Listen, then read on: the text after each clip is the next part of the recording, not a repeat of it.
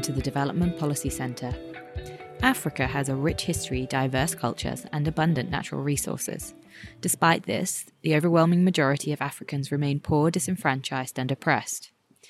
In this podcast, former Eritrean ambassador to the EU and author Andebrant Welder-Georges will discuss the drivers of the democratic deficit in Africa and the continent's prospects for the future.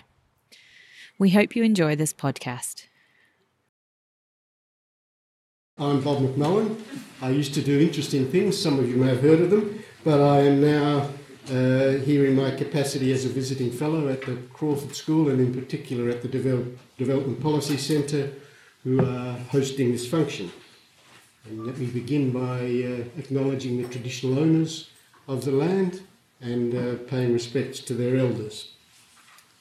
Now, I won't speak for very long because Ambassador Georges has said he'll speak for about 40 minutes and we want to have time for questions. But I did want to say in opening, apart from a few remarks, of course, to introduce our speaker, that I just welcome the fact that we're getting this indication from the ANU of some interest in Africa. Because we are not the Australian East Coast University, we're the Australian National University, and therefore we have to have a consideration for the Indian Ocean perspectives and the African, and Africa is very much an interest in Africa is very much in Australia's national interest. Not just because we are part of the global community and it's where some of the great global issues are going to be resolved over the rest of this century, but also Australia has a really strong and enduring interest in the success of Africa. Not time to talk about that now, but it's clearly the case. And unfortunately, Africa's coming back in the headlines for a number of reasons, some of them good, but some of them to do with the fact that famine is rearing its ugly head again. And The Economist said last week, these days, famine is never just a natural disaster. It's always a product of politics. And that's why I think it's very important that we're talking about political developments in Africa today. And I really welcome the ambassador. The ambassador. I know that you've all had a chance to see his biography because there was a brief version of it in the promotion of the event. So let me just say a few things that perhaps weren't in that publication. Additionally, he had that unique experience of going from being educated in Harvard to going to be a freedom fighter and going on from that after the success of the struggle to a number of positions. And the irony that struck me of going from being a freedom fighter to a central bank governor really hit home to me. For those of us who know central bank governors very well, it's a dissonant image that I find difficult, but I really appreciate the irony of it. He then, of course, subsequently had to go into exile and was an academic and a senior advisor to the International Crisis Group on Africa, which of course explains his relationship with our esteemed Chancellor. And he's also an author of this book, Eritrea at a Crossroads, which will be available for sale after the event. So please avail yourself of that after you've heard the speech from Ambassador Georges, who will speak, as he said, for about 40 minutes, which will give some time for questions and answers afterwards. So please, it's over to you, Ambassador. Thank you very much.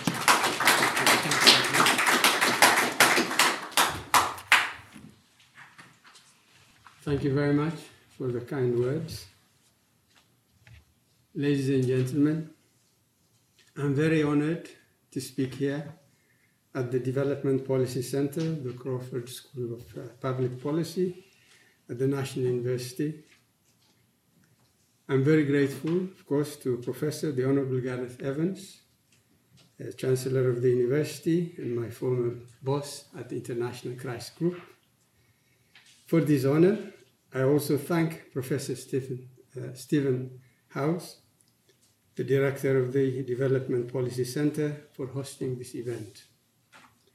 The topic, democracy in Africa, past, present and future, is very broad and difficult to address with justice in such a short lecture. To convey a general outline of democracy, or rather the lack of it, in post-colonial Africa, I will try to present 1. A brief overview of the impact of European intervention in Africa. 2. The struggle of the African peoples for self-determination. 3. The challenges of democracy. And 4. The prospects for democratic governance in Africa. Africa is the original home of Homo sapiens, or the birthplace of mankind. This makes it the oldest inhabited continent from which humanity spread the world over. Africa is also the cradle of civilization. It has a rich history, diverse cultures, and abundant natural resources. For millennia, Africa and Europe have been in constant contact. The record shows manifold interaction since the times of ancient Egypt, Carthage, Aksum, Greece, and Rome. However, the Afro-European relationship has not always been positive. It had its dark side in the slave trade, the colonial project, and the Cold War, with devastating effects on the development of Africa and the evolution of African society. Let me briefly highlight these historical features to set the context for our discussion this afternoon. The slave trade uprooted 18.3 million Africans. 17.5 million were shipped out of Africa, and 820,000 died awaiting shipment in African ports. Between 1450 and 1900, 11.2 million African slaves were sent via the transatlantic route into the New World, and 50,000 to Europe and the Atlantic Islands. Slavery deracinated, brutalized, and humanized millions of Africans, disrupted the fabric of many an African society, and ruined the economy. The surplus created by the slave trade and the use of slave labor in the New World represented Africa's loss and Europe's gain. Adding insult to injury, the descendants of African slaves, despite their considerable contribution to the development of Europe and the Americas, continue to endure pervasive racial discrimination. The catastrophe of slavery was followed by the calamity of colonialism for Africa.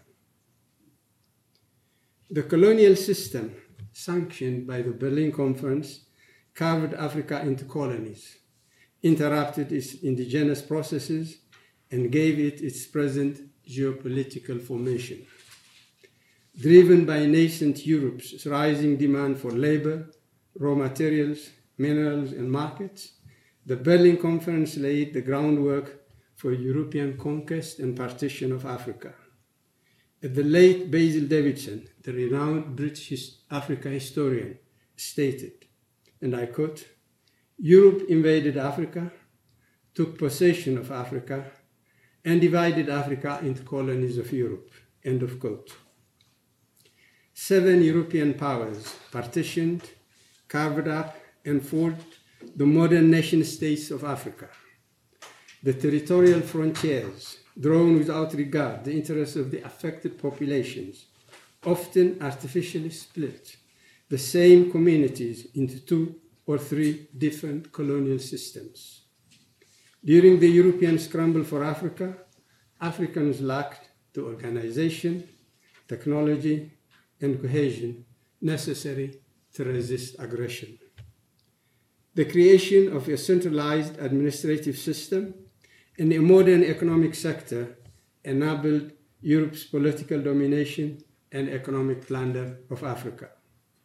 European conquest created the colonial state as an apparatus to pacify local resistance, subjugate the natives, and extract surplus primarily for the benefit of colonial settlers and the colonial metropolis.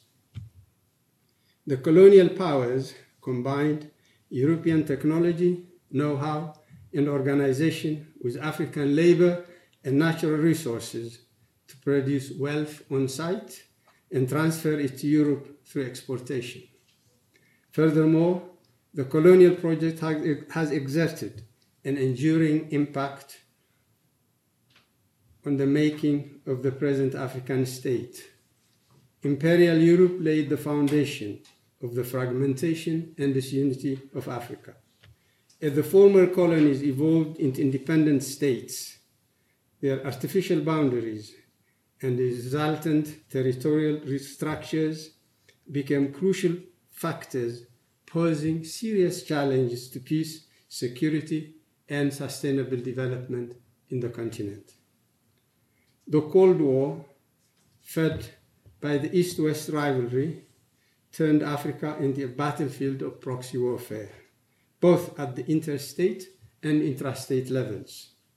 Many post-colonial African regimes, dubbed neo-colonial, served as willing pawns in the East-West conflict to the detriment of real self-determination, democratic development, and functional governance. Wars and conflicts and the attendant waste, destabilization, and insecurity hampered the political, economic, and social development of Africa and degraded the human condition of Africans. The combined effect of the slave trade, the colonial project, and the Cold War retarded and distorted the autonomous development of Africa for 5.5 centuries. This troubled history aside, a paradigm shift is underway in Europe-Africa relations today. There is political will and earnest effort to replace the old relations of dominance and dependence with a new strategic partnership and cooperation in the service of mutual and global interests. The European Union and the African Union today are engaged in thematic partnerships, namely in peace and security, democratic governance and human rights, trade, regional integration and infrastructure, Millennium Development Goals, energy, climate change and environment, migration, mobility and employment, and science, information society, and technology. Underpinned by political dialogue, this new relationship augurs well for economic development, the advance of democracy, and the improvement of the human condition in Africa. With this brief historical background, let me now go to the concept or to the struggle for self-determination in Africa. Decolonization turned the former colonies into independent states. Independence, however, did not translate into real self-determination. In a holistic sense, the principle of the right to self-determination has 3 dimensions. 1, it means the political right of a nation to determine its international political status, to decide its future and manage its own affairs. 2, it signifies the right of a people to a government of their choice, the right to freely constitute or change their government as they deem fit. 3, it denotes the right of diverse groups within a nation to cultural autonomy, the right to use, preserve, and develop their culture, language, and traditions. Besides pedagogical advantages in early learning and intellectual development, an own language gives people knowledge of their history, connection with their culture, and continuity of their identity. It's in recognition of these values that the United Nations celebrates 21 February as International Mother Language Day. The struggle for self-determination in Africa was not merely a struggle against colonial rule. It aimed as much for national liberation as for fundamental socioeconomic transformation. It was hoped that decolonization would usher in a new democratic dispensation that would open political, economic, and cultural space for freedom from oppression, from want, and from marginalization. Applied in its idealistic construct, the exercise of self-determination as a nation, as a people, and as diverse groups would have produced an independent, democratic, and developmental state able to empower the people and improve the human condition. Regrettably, however, this was not to be. Upon accession to independence and seizure of state power, the new national political elites, who were themselves products of colonial education, merely replicated the colonial state.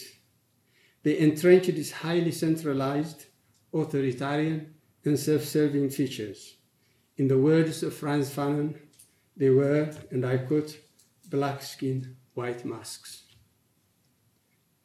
Abandoning the early promise of the nationalist project, they thought to extend their hold on power by any means, including the use of force to silence, repress, or eliminate any opposition.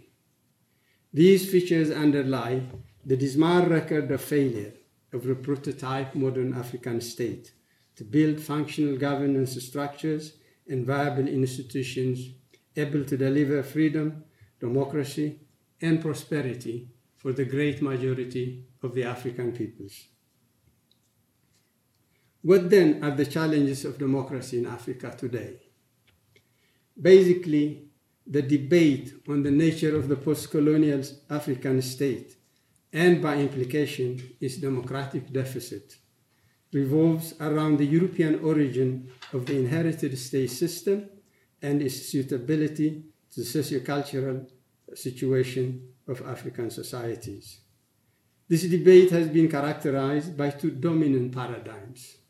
The first paradigm rationalizes the relevance of the European state system to Africa. The second paradigm attributes the cause of the crisis of the prototype contemporary African state to its European origin. However, I see a need for a new paradigm that locates the cause of Africa's present crisis primarily in the policies and practices of post-colonial African governments. Over 60 years after independence, it's untenable to continue to blame the colonial legacy for Africa's present predicament. For the basic cause of the failure to deliver lies in the authoritarian, predatory, and corrupt nature of the post-colonial state. Acknowledging ownership of the problem is an important first step to the ownership of the solution.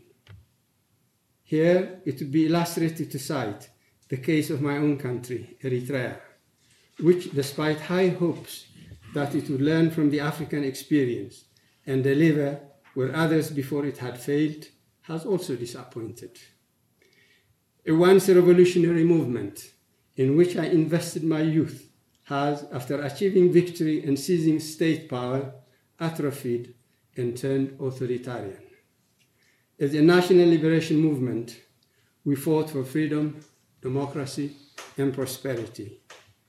At the helm of power, we ended up with oppression, autocracy, and poverty, producing one of the highest rates of irregular migration per capita. This important debate on the nature of the prototype contemporary African state aside, I wish to underscore that democracy, freedom, and prosperity were the core objectives of the historic struggle for self-determination of the African peoples. But what do we mean by democracy? Obviously, it depends on one's worldview. There is no one-size-fits-all formula. Democracy means many things to many people.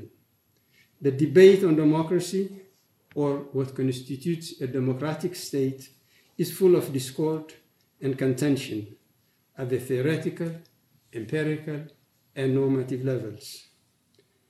The discourse lacks consensus while the practice remains divergent. Within the democratic family of values, there exist examples of traditional African democracy, liberal democracy, socialist democracy, communist democracy, or guided democracy. Each prototype, in turn, has its own variants. Let us, for instance, take the practice of democracy in the neoliberal world of the West including Australia.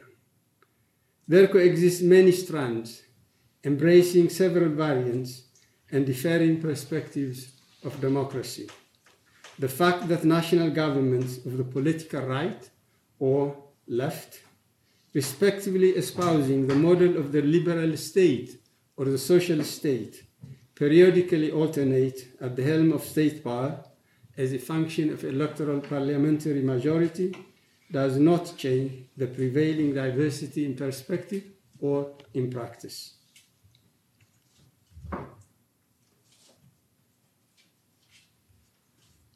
Yet, there are certain principles that distinguish a democratic from a non-democratic system of government. These are rule of law, respect for fundamental rights or freedoms, protection of basic rights, including minority rights, popular participation in the governance process, and transparency and accountability in public policy and decision-making, including in the management of state assets and national resources. A democratic state must creatively adapt these principles to suit the specific requirements of its historical evolution, socioeconomic conditions, and cultural values. The form of adaptation may vary. However, the essence of and adherence to the core principles must remain constant. To sum up, democracy has three basic attributes. First is an end and a means. Second is a process. Third, it is a form of politics based on universal principles. Among other things, democratic governance is a political practice based on the rule of law, legitimacy, and accountability. A moral imperative consistent with human aspirations for freedom and a better political order with social justice, and a constant process of opening an inclusive political, economic, social, and cultural space for all. Against this backdrop, let me now turn to the case of democracy in Africa. The nationalist elites who advocated independence and Pan-Africanism became the new rulers. The end of colonial rule, or the advent of independence, ushered in a new era of hope and expectations, of freedom, democracy, and prosperity for the vast majority of the African peoples. Once the dust has settled, however, the discrepancy between the optimistic vision of independence and the autocratic practice of the new regimes became apparent. The divergence operated to obstruct delivery of the promise of independence and frustrate the aspirations of the people for a better life. It seems intrinsic in political systems that those who have power tend to use it to their own benefit. It follows then, although this may not always be the case, that democratic governments use shared power to serve the interests of the many, while autocratic governments use monopolized power to serve the interests of the few. With the predominance of autocratic regimes in post-independence Africa, wealth and influence followed power. This widened the income disparity between the few haves and the many have-nots. World Bank and IMF structural adjustments or adjustment programs exacerbated widespread unemployment and poverty in many African countries. Democracy was given mere lip service, while autocracy remained the practice. Once at the helm of power, reaping the privileges and advantages of incumbency, the erstwhile proponents of democracy, freedom, and prosperity became the new guardians of the status quo in self-service. Widespread discontent and alienation fed popular unrest and political instability in the context of weak economies, fragile institutions, and external intervention fueled by the East-West rivalry. As a result, a cycle of military coups d'etat and counter-coups became normal. The Khaki Boys, as they were nicknamed at the time, overthrew one civilian government after another and seized state power. According to the African Development Bank, Africa witnessed over 90 successful military coups and more than 110 attempted or failed attempts between 1960 and 2012. Yet the military regimes, many of which often sought legitimacy through the charade of sham elections, proved neither less autocratic nor better able to deliver public goods than their civilian predecessors. Following the fall of the Berlin Wall, the weakening of the East-West rivalry, and the end of history, a new wind of democratization began to blow across Africa. Revised constitutions, pluralist politics, and multi-party elections became fashionable. In practice, however, ruling elites often used the powers of incumbency to tilt the playing field in their favor and disable the conduct of free, fair, and credible elections in order to secure victory and retain power. Worse still, there arose the practice of manipulated and or coerced constitutional amendments to abolish presidential term limits. Furthermore, the persistent exercise of the politics of exclusion under successive civilian or quasi-civilian regimes continued to provoke multiple conflicts, intrastate wars, and civil strife along several fault lines. And there are so many fault lines in Africa, as we all know. In the mid-1990s, for instance, intrastate conflicts and or civil wars affected 31 of Africa's then 53 independent states. The lack of peace, security, and stability hampered socioeconomic development. This in turn foreclosed the emergence of a sizable middle class and excluded the creation of autonomous civic organizations capable of countervailing the abuse of power. An undeveloped, insecure, and often divided civil society was too weak to nurture a democratic political culture, defend democratic principles, or serve as a bulwark of democratic norms. Most independent African states were thus unable to make a transition to a democratic system of government, establish functional governance structures, or deliver public goods.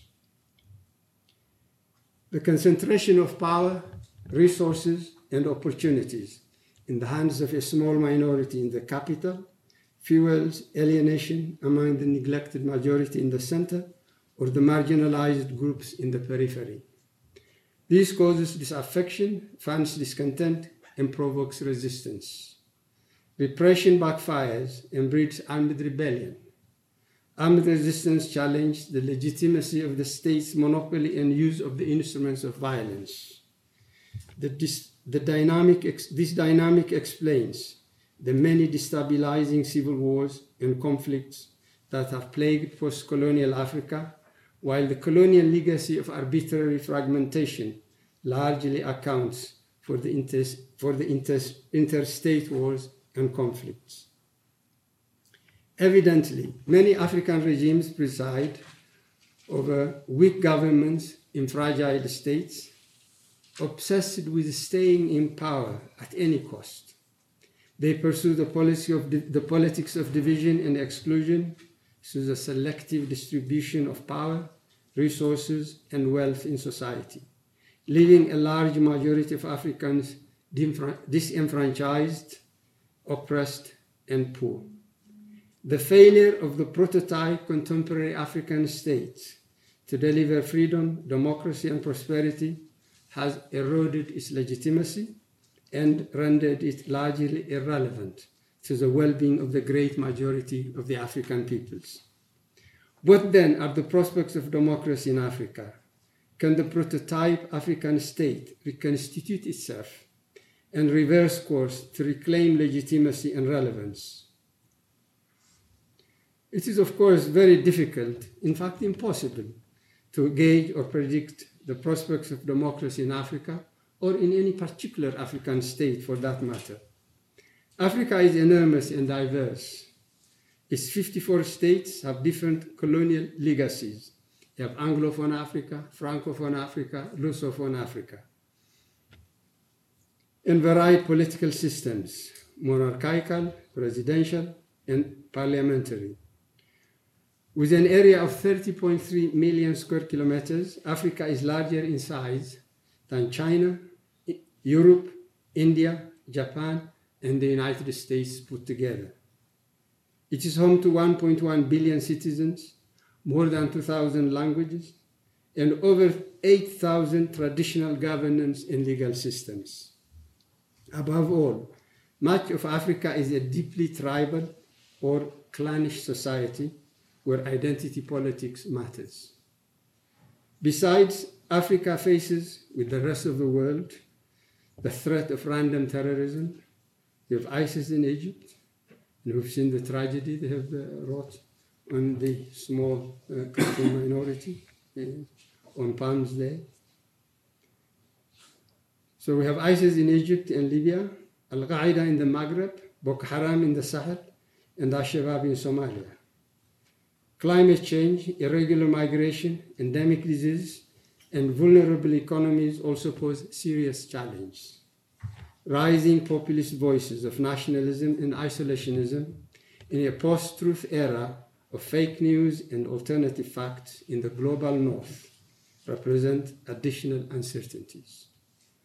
On the other hand, demographic dynamics, resource base, and the evolving shift in the international balance of power, wealth, and influence from the West to the East offer Africa certain comparable advantages.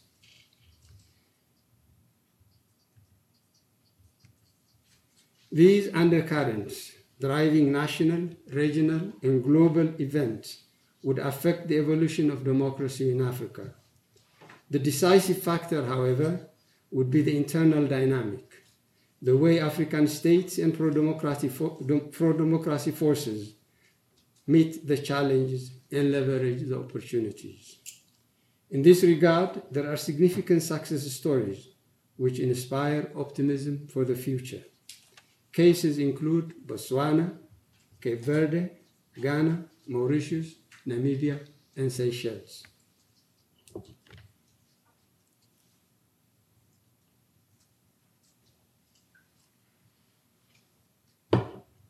In the final analysis, a fundamental reform or reconstruction of the prototype contemporary African state based on the rule of law, democratic principles, and respect for human rights would be necessary to actualize a democratic system of government, nurture a democratic culture, and sustain democratic institutions.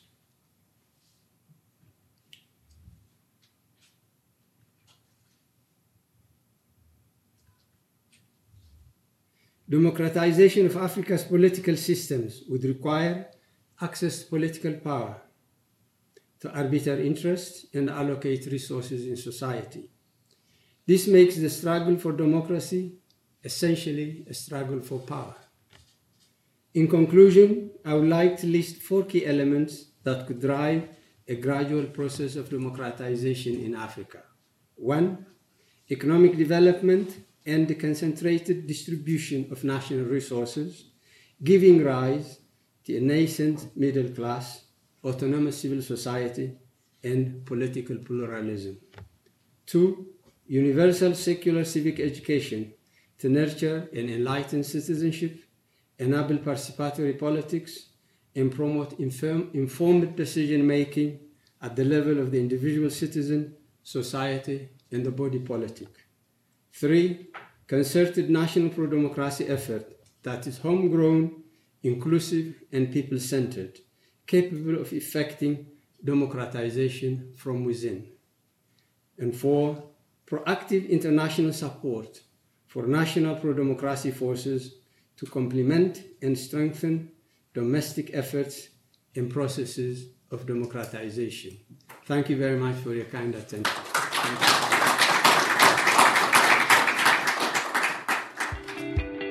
You have been listening to a podcast from the Development Policy Centre. For more information on our work, visit our website at devpolicy.anu.edu.au. To join the conversation on Australian aid, Papua New Guinea, the Pacific and global development policy, visit our blog at devpolicy.org. At the blog, you can also sign up to our newsletter to get all the latest updates, or you can connect with us on social media. Thanks for listening.